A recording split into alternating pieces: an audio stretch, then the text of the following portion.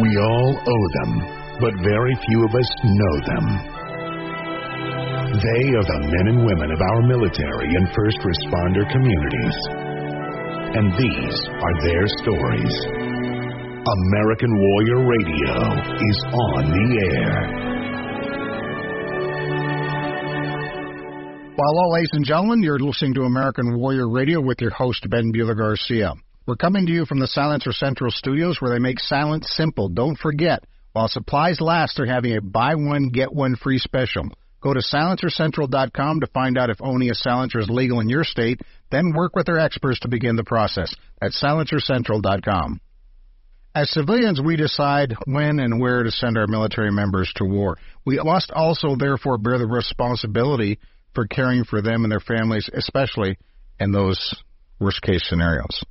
For a while now, I've been advocating for an organization that does just that, providing Special Forces soldiers and their families with emergency, immediate, and ongoing support. And they do it very well. The Green Beret Foundation has the highest rankings from all the major nonprofit rating agencies. Joining us today to provide an update on their programs is their Director of Programs and Services, Anna Richardson. Welcome to American Warrior Radio. Thank you so much. I'm very grateful and honored to be here. Now, Anna, this mission of the Green Beret Foundation is personal for you. You're both an Army veteran and a Green Beret spouse. Well, that is correct. So I do tell people I am personally and professionally invested in the success of our programs and services. And I served as a 68 X-ray, which is mental health professional, and then also as a drug and alcohol counselor when I was active duty, and then was married to my husband. He was in for 20 years, just retired on October 1, and 14 of those years as a Green Beret. And how many years did you serve, Anna? Just a short 4-year contract. Okay. Well, so you definitely, you know the insides and the outs. That's a special skill set that you bring to the team, I'm guessing. What, other than that obvious recognition of the challenges and the burdens of the sacrifices, what motivated you from being a human resource analysis person to the Director of Programs and Services of the Green Beret Foundation? It was actually one of those fun transition opportunities that the military gave us when my husband was transitioning from 5th Group to SOCSET, which is down in MacDill in Tampa. And so I had to step away from my position in human resources. And I had been volunteering for the Green Beret Foundation as part of the Steel Mag Sisterhood, which is one of our family programs, since 2017, and this was in 2021 that I knew I needed to make that transition. And from my volunteer work, I had the opportunity to work very closely with the staff at Green Beret Foundation and see just how much of an impact they were having on the community that I was a part of. So I had reached out to some of their staff members and kind of inquired, how did you get where you are today? What path did you guys take so that I could begin to consider that path myself, because I obviously, again, was very personally invested in the success of our community, and just wanted to see how I could have more meaning with my occupation. And fortunately for me, they were actually hiring not too long later, so I was able to apply and secure the position that I've been in for about 3 years now. Now, it's interesting you use the word community, because that's something I've noticed. Maybe you don't know these numbers, Anna, but at any given time, there's no more than 2,500 honest-to-goodness, real-life Navy SEALs wandering around the globe. Air Force pararescue, infinitely smaller. I mean, they may have, 300-400 PGs at any given time. Any idea what the numbers of Green Berets are? So we have just over around 7,600 currently serving Green Berets that are at any time deployed to over 70 countries. Okay. Despite it's a larger among the special operators, there really is a deep and abiding sense of community. Not just, and we'll talk more about this, not just with the operators themselves, but with their families. Absolutely. I would say 100%. You are completely correct, especially when it comes to families. You know, the Green Berets, they have their missions, they execute them as a team, and there is no greater and more close connection than the individuals who are on your team, because that is a very small unit that deploys, engages in training, in these austere circumstances where you only have those individuals to rely on. And then back home, those team members, they have their families, and then we kind of operate with one another in our spouse's absence. So it's a very tight-knit community where you really have to rely on one another. There is no choice. You know, and fishing around the website, greenberetfoundation.org, I found some interesting data that I guess kind of surprised me a little bit. Your average Green Beret is college educated. They're married with 2 children. Most people wouldn't think about that when you think about the secret squirrel guy, jumping out of airplanes, riding horses in Afghanistan. You don't necessarily think of them as family men. It's also one of my favorite things to talk about when I speak about Green Berets is some folks tend to have a misconception. We use the term force multiplier, and to really understand what that means is that, again, you have this small team that their job, they're not trained killers, if you will. They are trained force multipliers. They go in, they work with partner forces in these foreign countries, and then they get, let's say, their 12-man team to be able to execute something that thousands might otherwise be required because they utilize the partner forces. They're amazing instructors, and as you mentioned, many of them, if not the majority, have families at home, and this is a path that a lot of them have elected even after they've already been serving outside of the Special Forces. They have to test into and earn that Green Beret. So many of them do have a lot of time in service, and during that time they secure their degrees and they've created families, and then they decide that they want to take on that next challenge for the greater good of America and its patriots. Now, what you say makes a lot of sense now because you've got to be in a while before you can even test for and achieve the training. So it's not like, kids are coming right out of boot camp. There's 2 paths. So there is the 18, everybody who's a Green Beret, unless you are pre-9/11, they have some of their specialty military occupational specialties, but 18 series. So you have 18 X-ray or 18X. Those are for our service members who actually do sign into their contract to go through basic training and then go right into Special Forces selection. So they have the opportunity to go right through that path. Actually, my husband, his team that he was the first team sergeant for, predominantly had 18 X-rays. So it was a combination of seasoned service members who had transitioned and earned their Green Beret, and then some who had signed their contract to start out as an 18 X-ray, which is pretty impressive and goes to show the extent to which they're able to work with one another, impart education, skills, and then be this force to be reckoned with. I want to go back real quick, Anna, to something you said because it struck me. There's a video on your website that sort of describes the mission, about a 6-minute piece. So often, like you said, people think about Special Forces as just being out there to break things. But in the video, it talks about how, they could be educators one day and fighting the next. They could be building communities one day and then fighting the next. And I think that's something that's very intriguing and special about this unit in particular. Ladies and gentlemen, we're talking about Green Berets and the Green Beret Foundation. Very often these special operations soldiers truly are the tip of the spear, and at any given time they're doing things in places that we don't even know about, they can't talk about. But because of that, they also sustain one of the highest casualty rates in the entire special operations community. When we come back, we're going to talk more with Anna about those programs.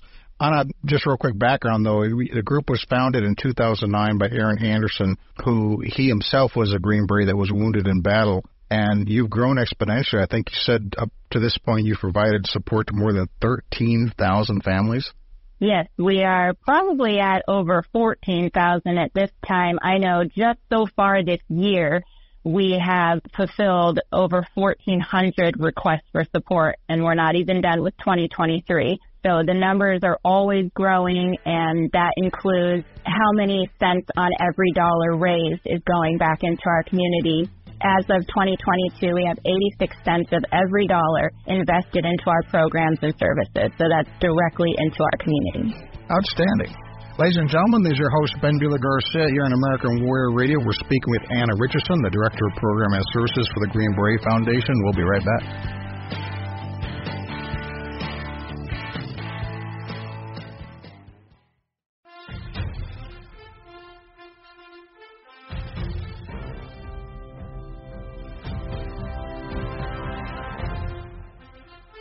Welcome back to American Warrior Radio, ladies and gentlemen. This is your host, Ben Bueller-Garcia. We're talking about the Green Beret Foundation, an organization that I've supported for a number of years now, with Anna Richardson. She's the Director of Programs and Services.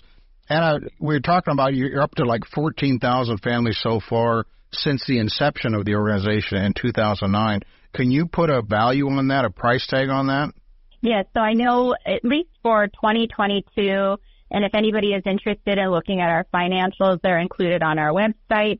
But in 2022, we invested $3,113,424 into our programs and services, and that benefited just below 4,000 Special Forces families, and that's broken across our 5 different programs. That number wasn't very precise, Anna. Do you want to try again?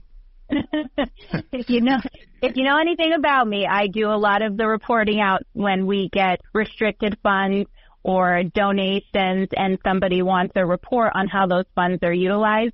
That's my area of specialty, and I will give you down to the penny because I think it is that important to have proper accounting and to be able to really show people this is what your money is going toward, even if it's $1. Every dollar, as they say, every dollar matters, and therefore I think we should report on every dollar. And I can't agree with you more, and I was busting your chops a little bit because my background is in the nonprofit world.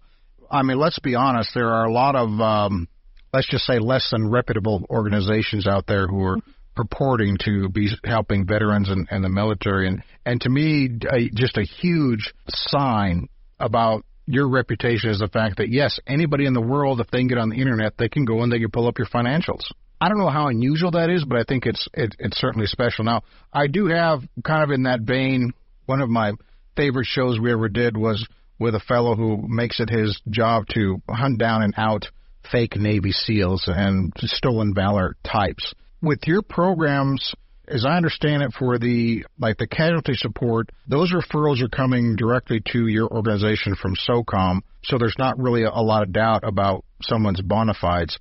But what about your other programs? What do you do to make sure that the funds are being spent with people who are the genuine article?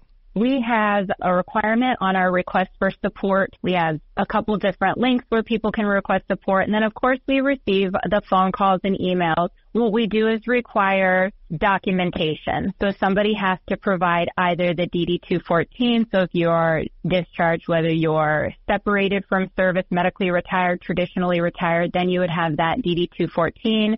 Or there's the enlisted record brief, the officer record brief, and now the soldier template profile. We also accept the DD-1300, so that's if we do have a casualty, a killed in action. Of course, they're not going to be issued a DD-214. Their surviving family receives the DD-1300. So we have a set of documents that we will accept in order to confirm proof of 18 series service. And like I mentioned in the very beginning, we do provide support to pre-9/11. So we have a very good understanding of what a pre-9/11 DD-214 would reflect for somebody prior to 18 series being in effect. But definitely that documentation, and we can always help people. The National Archives is a great resource if somebody doesn't have access to the record that they need, but it's something that we do require before we provide any financial support. Yeah, that's a very interesting point. It never crossed my mind, but we still have individuals that earn the Green Beret prior to your organization even being established, and your programs help them as well. Correct. We started in 2021. We launched the Pineland Initiative, and that was in recognition of our ability to be able to provide support to pre-9/11 Green Berets and their family members. And part of that is really focusing on the VA claim support, which was not really something that people were jumping through hoops to be able to provide these wonderful servicemen and women. Also to cover down on their caregivers, because these caregivers have been at it for decades without proper support. So opening up our programs and services to pre-9/11 Green Berets and their family members allows us to get in there and really, as we say, peel back the onion and look at what have you been dealing with for decades. Have you even been properly rated? And then are you receiving things such as aid in attendance? We have individuals who are homebound, and that's where our veteran service officers, the VSOs, can really jump in there and kind of tease out, do you even have the right benefits? And then are you actually receiving the things that you're entitled to from both the Green Beret and their family members? It's kind of an aside, but you took me in a random direction here on a local fellow here who was a Green Beret medic in Vietnam, and then he went on, actually he was a Surgeon General for a while there, but then he was also a medic with the local SWAT team and the doctor at the university. And he was traveling to a football game, and he gets to an intersection. There's some guy in the intersection out there waving a gun around. So he draws his service, he tries to talk him down, draws his service weapon. Unfortunately, he had to shoot him. He shoots him to disable the threat, then immediately holds his weapon and runs over there and starts treating him as a doctor. Mm-hmm. And it kind of makes me think of that education to fighting just the very next day. What a great skill set. So I want to talk about your programs, and they're varied, but let's start with what at least I see the core mission, or at least where the organization first cut its chops, and that's casualty support. Walk us through the process of the need and then what you make available for these families if someone, God forbid, does become a casualty. Absolutely. So just as you mentioned, we get our requests for casualty support, which is for active duty personnel, through the SOCOM Warrior Care Program, also known as the CARE Coalition. And what happens is when somebody finds themselves on the other end of a very big disaster and they're in need of that casualty support, SOCOM is alerted, and then what they do is they send us what's called a request for benevolent support, and it details the who, what, when, where, and how much, really. And that's where we're able to jump into that. So if somebody has sustained an injury, they get medevaced out, and maybe they're at BAMC in San Antonio, then what we can do is we have a $2,500 check that goes out to that Green Beret or their caregiver spouse, and then also a Go rucksack that's filled with essentials, because it is a traumatic experience. Oftentimes our Green Berets, they're getting their clothing cut off their body, and if anybody's been long-term stay in a hospital facility, nobody's comfortable in the gowns. Nobody's comfortable when you're hooked up to things. Oftentimes it's very cold, so we provide zip-ups, the very coveted whoopee blanket, coffee, tea from some of our contributing partners who are also Green Beret-owned businesses. And then the $2,500 is basically to say, we've got you.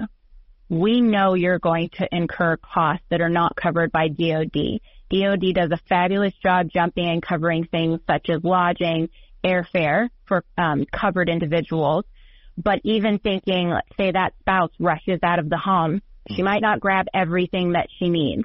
Or if they have animals at home, you can use part of those funds to cover down on kenneling. Many of our families have dogs, and you can't just throw a dog in the home without a caregiver. So covering down on kenneling, covering down on those meals and incidentals, and then extended lodging or airfare for other families, or for childcare to come in and care for your children if the spouse chooses to go on her own. And just so many. Yeah, hold that thought. We do have to take a commercial break here, but I want to follow up on this more when we come back and talk a little bit about Gold Star families.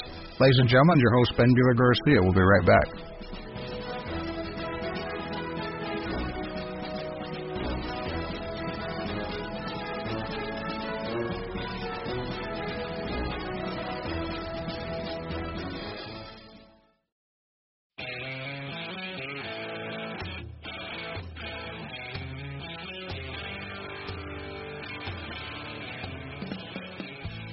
Welcome back to American Warrior Radio, ladies and gentlemen. This is your host, Ben Bueller-Garcia. We're talking about the Green Beret Foundation with Anna Richardson, the Director of Programs and Services. Hey, don't forget, we're broadcasting from the Silencer Central studios. At Silencer Central, their experts make the buying process simple. They help you select the right suppressor for your weapon, handle the paperwork, and then deliver it right to your front door when you're approved. Visit silencercentral.com to find out if buying and owning a silencer is legal in your state.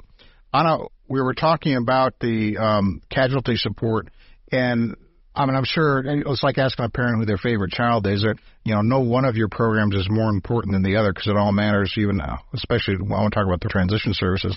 But how quickly can this turn around? I mean, once the Green Beret is injured, how quickly is SOCOM contacting you, and then how quick are you getting those funds and that very cool backpack out to them? Sometimes we find out first. And that's where, honestly, our Steel Mag, so the family program, really comes into play because we have spouses with eyes and ears at every installation and also Green Berets at all those places. So sometimes we find out first and then we reach out to SOCOM, but it's generally very quick, if not within 24 hours, very soon after, if they're trying to figure out logistics, especially if somebody's going to be moved from one location to another. But as soon as we get the request, the check goes out overnight that day along with the RUC. And if we have one of our veteran service officers near the installation, if they're at a military hospital, then one of our VSOs, again, the veteran service officers, will hand deliver that rucksack so that they can have one of our members of the team actually bring it to them. Otherwise, we will overnight it so that they have funds in hand and the rucksack so that they can begin utilizing some of those comfort products. And, again, that comes back and speaks to the close-knit nature of the community. We've had Jason McCarthy on the show, the founder of GoRuck, and just what a, former Green Beret, what a special dude he is. Unfortunately, just recently, we saw an example of how this is a dangerous, dangerous business even when no one's shooting at you. And I'm referring to the refueling accident that just recently happened to the 160th SOAR. What about in the worst case scenario? What kind of programs or what kind of support do you provide for the Gold Star families? So for our Gold Star and surviving families, what we say is support begins at the moment of tragedy. So as soon as we are alerted to that, and it's frequently by somebody in our community that reaches out to a staff member directly to let us know, hey, are you tracking? And then as soon as we get that notification, we hit the ground running. And in those cases, it's active duty. So our first stop is to alert SOCOM, this is what we're tracking. Are you tracking? And to let them know we're standing by. And then we start going through the process. For our active duty individuals who are killed in action, so our Gold Star families, we have to let the process with SOCOM work. Anytime it's active duty, they have protocol, and then that family is assigned a casualty assistance officer. We will work with the casualty assistance officer because the casualty assistance officer or the CAO is the main point of contact. So that family doesn't have then 50 people saying, we're here to help you, we're here to help you, and they have to tell their story multiple times. They work with their CAO, and then the CAO works with all the organizations. So that's when we'll connect with them and find out what the needs are, whether that's funeral expenses. Understanding benefits is a huge one. When somebody's killed in action, you have the death gratuity. There's usually the soldier group life insurance. But all of those things are very heavy and generally not at the forefront when you are first grieving and also grieving for the long term. So that's where we come in. Really big on the advocacy piece to make sure that people are getting the support they're entitled to, like that casualty assistance officer, and then covering down because the VA provides financial support to a certain limit depending on the cause and manner of death. And then that's where we can come in and really assess and take into consideration dynamics that maybe other entities don't. How many children are there? There might be life insurance, but how many kiddos are we dealing with? And in what point in life are they? Are they all getting ready to go to college? That's a different set of circumstances. And then we know that other organizations are in place for the educational needs of our Gold Star kids. So it's really just assessing what their needs are and then providing the support in digestible amounts and making sure that we're never a hindrance but always a help. I know we have a lot of veterans and active duty that listen to the show. That's kind of the whole point, but then also a lot of civilians who are connected with that community. What is the best touch point? If something happens, is it just to go to your website and start there, or what do you recommend? The best route is to go to our website, greenberetfoundation.org, and there is a request for support link. And basically that form, very easy to fill out, can be filled out by anybody. A lot of times we have spouses who request support on behalf of their Green Beret. But basically you fill it out with the normal contact information. That's where they would also upload the documentation for proof of service. And then just a quick info about what they're seeking support for. One of my all-time phrases that I tell people is you do not have to know exactly what you need. That's our job. Even if you just say, help me, perfect. That opens the door. Our job is to provide the customer service. I know the questions that you, quote unquote, should be asking, even if you don't. And that goes back to that onion peeling. You might say you're seeking support for one thing, but I also noticed that you mentioned that you're married and that you have children. So let's talk about that, because there's probably other elements at play that we can support you with. I'd like to transition a little bit, Anna, now. When someone gets hurt and there's a tragic event like that, a traumatic event, I mean, sometimes that's a lifetime of recovery and commitment. I'm not even talking about the mental, which is obviously a huge part of it as well, but just the physical. You, through your health and wellness support, again, if people go to greenberetfoundation.org, you list just some of the things you do. A lot of stuff I never even heard of, Anna, but it's helpful, like hyperbaric chambers and some of this other stuff that I don't understand. Absolutely. There are numerous resources for treatment. Some of the most frequently utilized that we're seeing now are those that are medication-free. So on the website, you might see something called the Alpha Stim. And if you've never heard of it before, it's a fantastic device that is medication-free and can treat treatment-resistant anxiety, depression, insomnia, and chronic pain. So, and it's frequently utilized within the Green Beret community. It used to be covered by insurance, but it's no longer covered by insurance. So that's where we come into play, because it has proven its worth, it's FDA approved, and the Green Berets are being able to utilize it as loaner devices, but then they have to leave it behind. And so then you have to be consistent with your treatment efforts. So by us securing these devices for them, it allows them to be consistent with their treatment and achieve longer lasting results. And a lot of times without the use of medication or substances, which is a big win for our community. Anna, just like I opened the show, I think we all bear the responsibility for taking care of these families. And as a civilian, it just makes me grit my teeth and want to pull out my hair to think that someone who had signed an oath to serve and got hurt, that there are any gaps whatsoever in coverage through the VA, but that's not the reality of the world that we live in, and your health and wellness support programs are designed to help fill those gaps.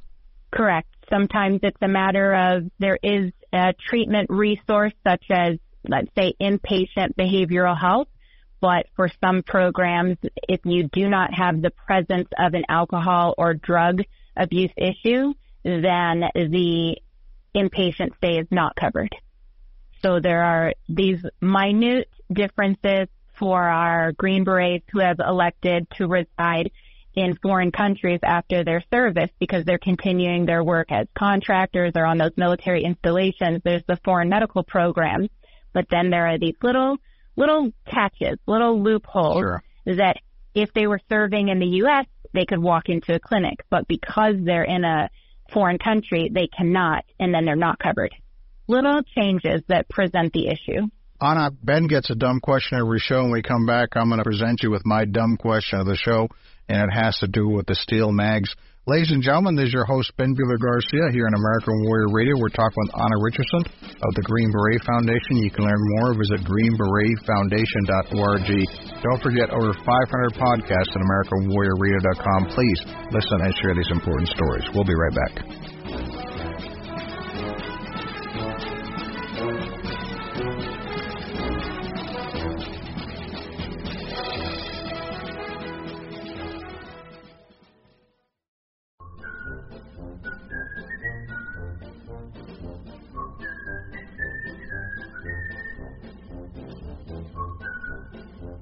Welcome back to American Warrior Radio, ladies and gentlemen. This is Ben Buehler-Garcia. We're talking with Anna Richardson. She is the Director of Programs and Services for the Green Beret Foundation. You can learn more at greenberetfoundation.com. Anna, what I did there in the business, we call that a tease. So my dumb question, you were the founding member of the Steel Mags chapter at Fort Campbell. And Steel Mags, does that refer to magnolias or steel magazines, or none of the above? So it's kind of like a combination. So you have the hardened steel and then the soft effect of a magnolia. So it is steel magnolias, steel mags, but that's the purpose behind it. We are the keepers of the brave. Custos Fortis is our motto, whereas you have Deo Presso Liber for the Green Berets. Ours is keepers of the brave. We are hard, and we can also have the ability to be the soft. aspect that is required for all of the facets that we endure as predominantly spouses, but also Green Beret mothers, sisters, and daughters. And this is, you've got chapters all over the country. You raise funds and do other support things. And I love the phrase, you think of yourselves the quiet professionals behind the quiet professionals. If there's a spouse out there who would qualify, there again, she can go to greenberetfoundation.org, and there's a process to apply to get involved? Correct. So under the family support drop-down on our website, there's a page for Steel Mags, and it kind of gives a nice overview of what the program is intended for. One of the big things I always point out is camaraderie and local support. That's where it really begins. As I mentioned, these guys are gone all the time, so you tend to spend more time with the spouses who are behind with you than your spouse himself. So going on there and really seeing that even beyond friendship, there is a Steel Mag relationship, that no matter what your relationship outside of the Steel Mags is, if somebody is in need, you will drop what you are doing and provide that support to her.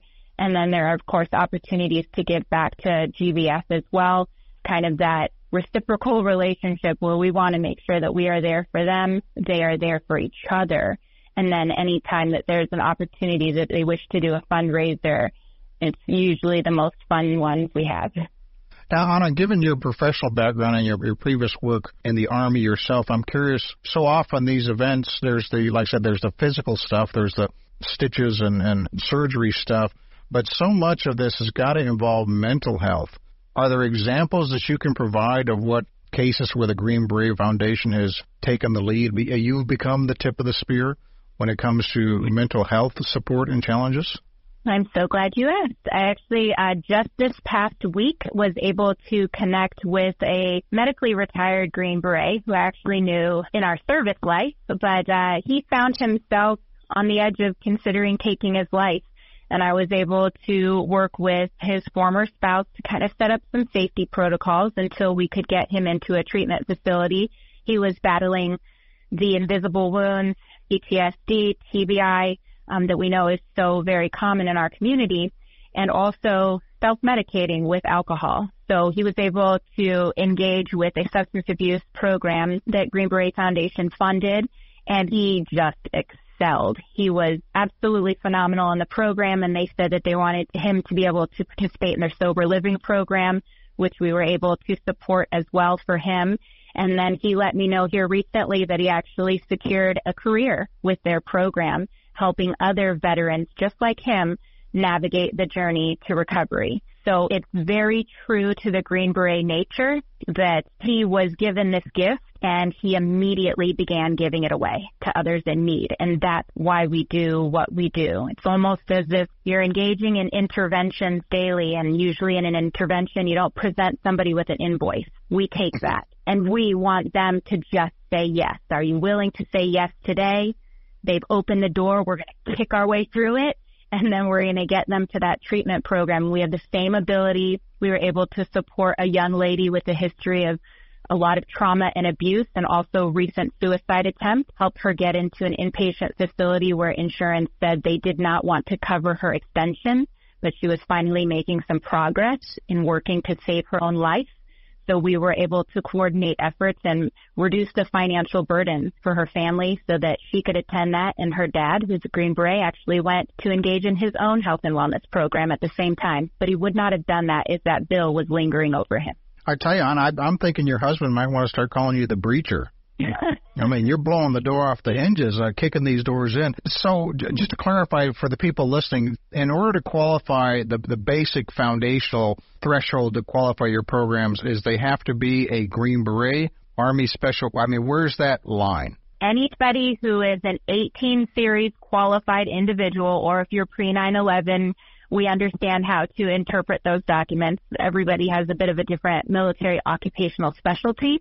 So 18 series qualified, current or former, and their family members, qualified family members. And then when we do get our individuals, because we do, it happens quite frequently because the name is out there, anybody who requests support from us, veterans, military, their families, if they don't fall within our mission in terms of the 18 series, it's not a no. It's just a different conversation. And that's where our program partners come into play. We have a number of program partners whose eligibility is service in the military. And so we can still have those conversations and impart the knowledge so that that person doesn't have to go and do the Google search. That's something I love because it speaks to the continuation of the Green Beret ethos, but the amount of collaboration that your foundation conducts out there with other organizations, government agencies and just private individuals is just amazing. Let's do real quick because we're kind of getting down there at the end. The other thing I really is sort of a hot button for me, Anna, is the challenge of transition. And I cannot tell you how many people that are former tip of the spear folks that I've talked to on this program who really have a real struggle with that loss of mission and loss of tribe when they're trying to transition. And if we mentioned Jason McCarthy, the founder of GoRuck, and if you've ever read his book, there's hugely successful now, but he had some bumps in the road. So what are you doing to help with transition support with just a couple minutes left? Absolutely. So our transition program is called Next Ridgeline because that's what we see it as. This is your next ridgeline that you are working to achieve and succeed in. And sometimes the easiest way to get in there is through the portal of VA claims. And then we go in and do the old onion peeling. Well, now that I've got you here with your VA claims, let's talk about what's your next career aspiration, educational aspiration, where do you desire to reside? And usually you can get a good sense, because we can build rapport rather quickly, to see if they have a great idea and plan moving forward, or if there's somebody that needs a little bit of support in that. And that's where we have the processes in place. We have grants that we can provide to our Green Berets that allow them to engage in vocational education that's not already covered by the GI Bill. We have ambassadors and individuals who have committed their time to kind of sitting down and doing that peer-to-peer relationship, which very much includes our veteran service officers. 4 of the 6 are retired Green Berets who have walked that path and successfully made that transition. And then the VA claims process, which can be insanely overwhelming for most individuals. They are the subject matter experts, so we can reduce that anxiety and allow them to focus on the real things that they need to get a hold of. So don't worry about the VA claims. We have a subject matter expert for that. Let's talk about your purpose and identity, because that's something that only the person can do, and we can start having those conversations while they're still active. So you're not doing it after you're out. You still have your support system to lean on and the ability to build it while you're still in. And I'm guessing VA claims is still probably a lot of your caseload. We have seen a huge increase in that because, of course, we're at 20-plus years from 9/11. So this is the time of the great transition, and it is a family transition. So that is where we are really attacking the needs of the Green Berets and their families and working on those issues together. If you've got a spouse, she's going to get an invite to the conversation. Outstanding. Now, I tell you, we got a minute left, and I'd be remiss if I didn't bring this up, being a former nonprofit guy. And there's lots of ways people can support if they go to greenberetfoundation.org. Obviously, there's direct donations. There's legacy programs as part of your will. Heck, you can even donate a vehicle. And there's lots of other fundraising ways to go. And one of the things I love about that is, again, coming back to the collaboration, a lot of cool stuff. I can support you by buying tea or multi-tools, or, who couldn't use a good hatchet? All that helps the Green Beret Foundation. So, Anna, thank you so much for spending time with us today. And, again, folks, visit greenberetfoundation.org. And thank you and all your comrades for what you're doing, Anna. Thank you so much for the opportunity. I really appreciate your time. There you go, folks. Again, please listen to these stories and share them with folks who might want to hear them. Support these organizations like the Green Beret Foundation. Now is the time to do it. Until next time, all policies and procedures remain in place. Take care.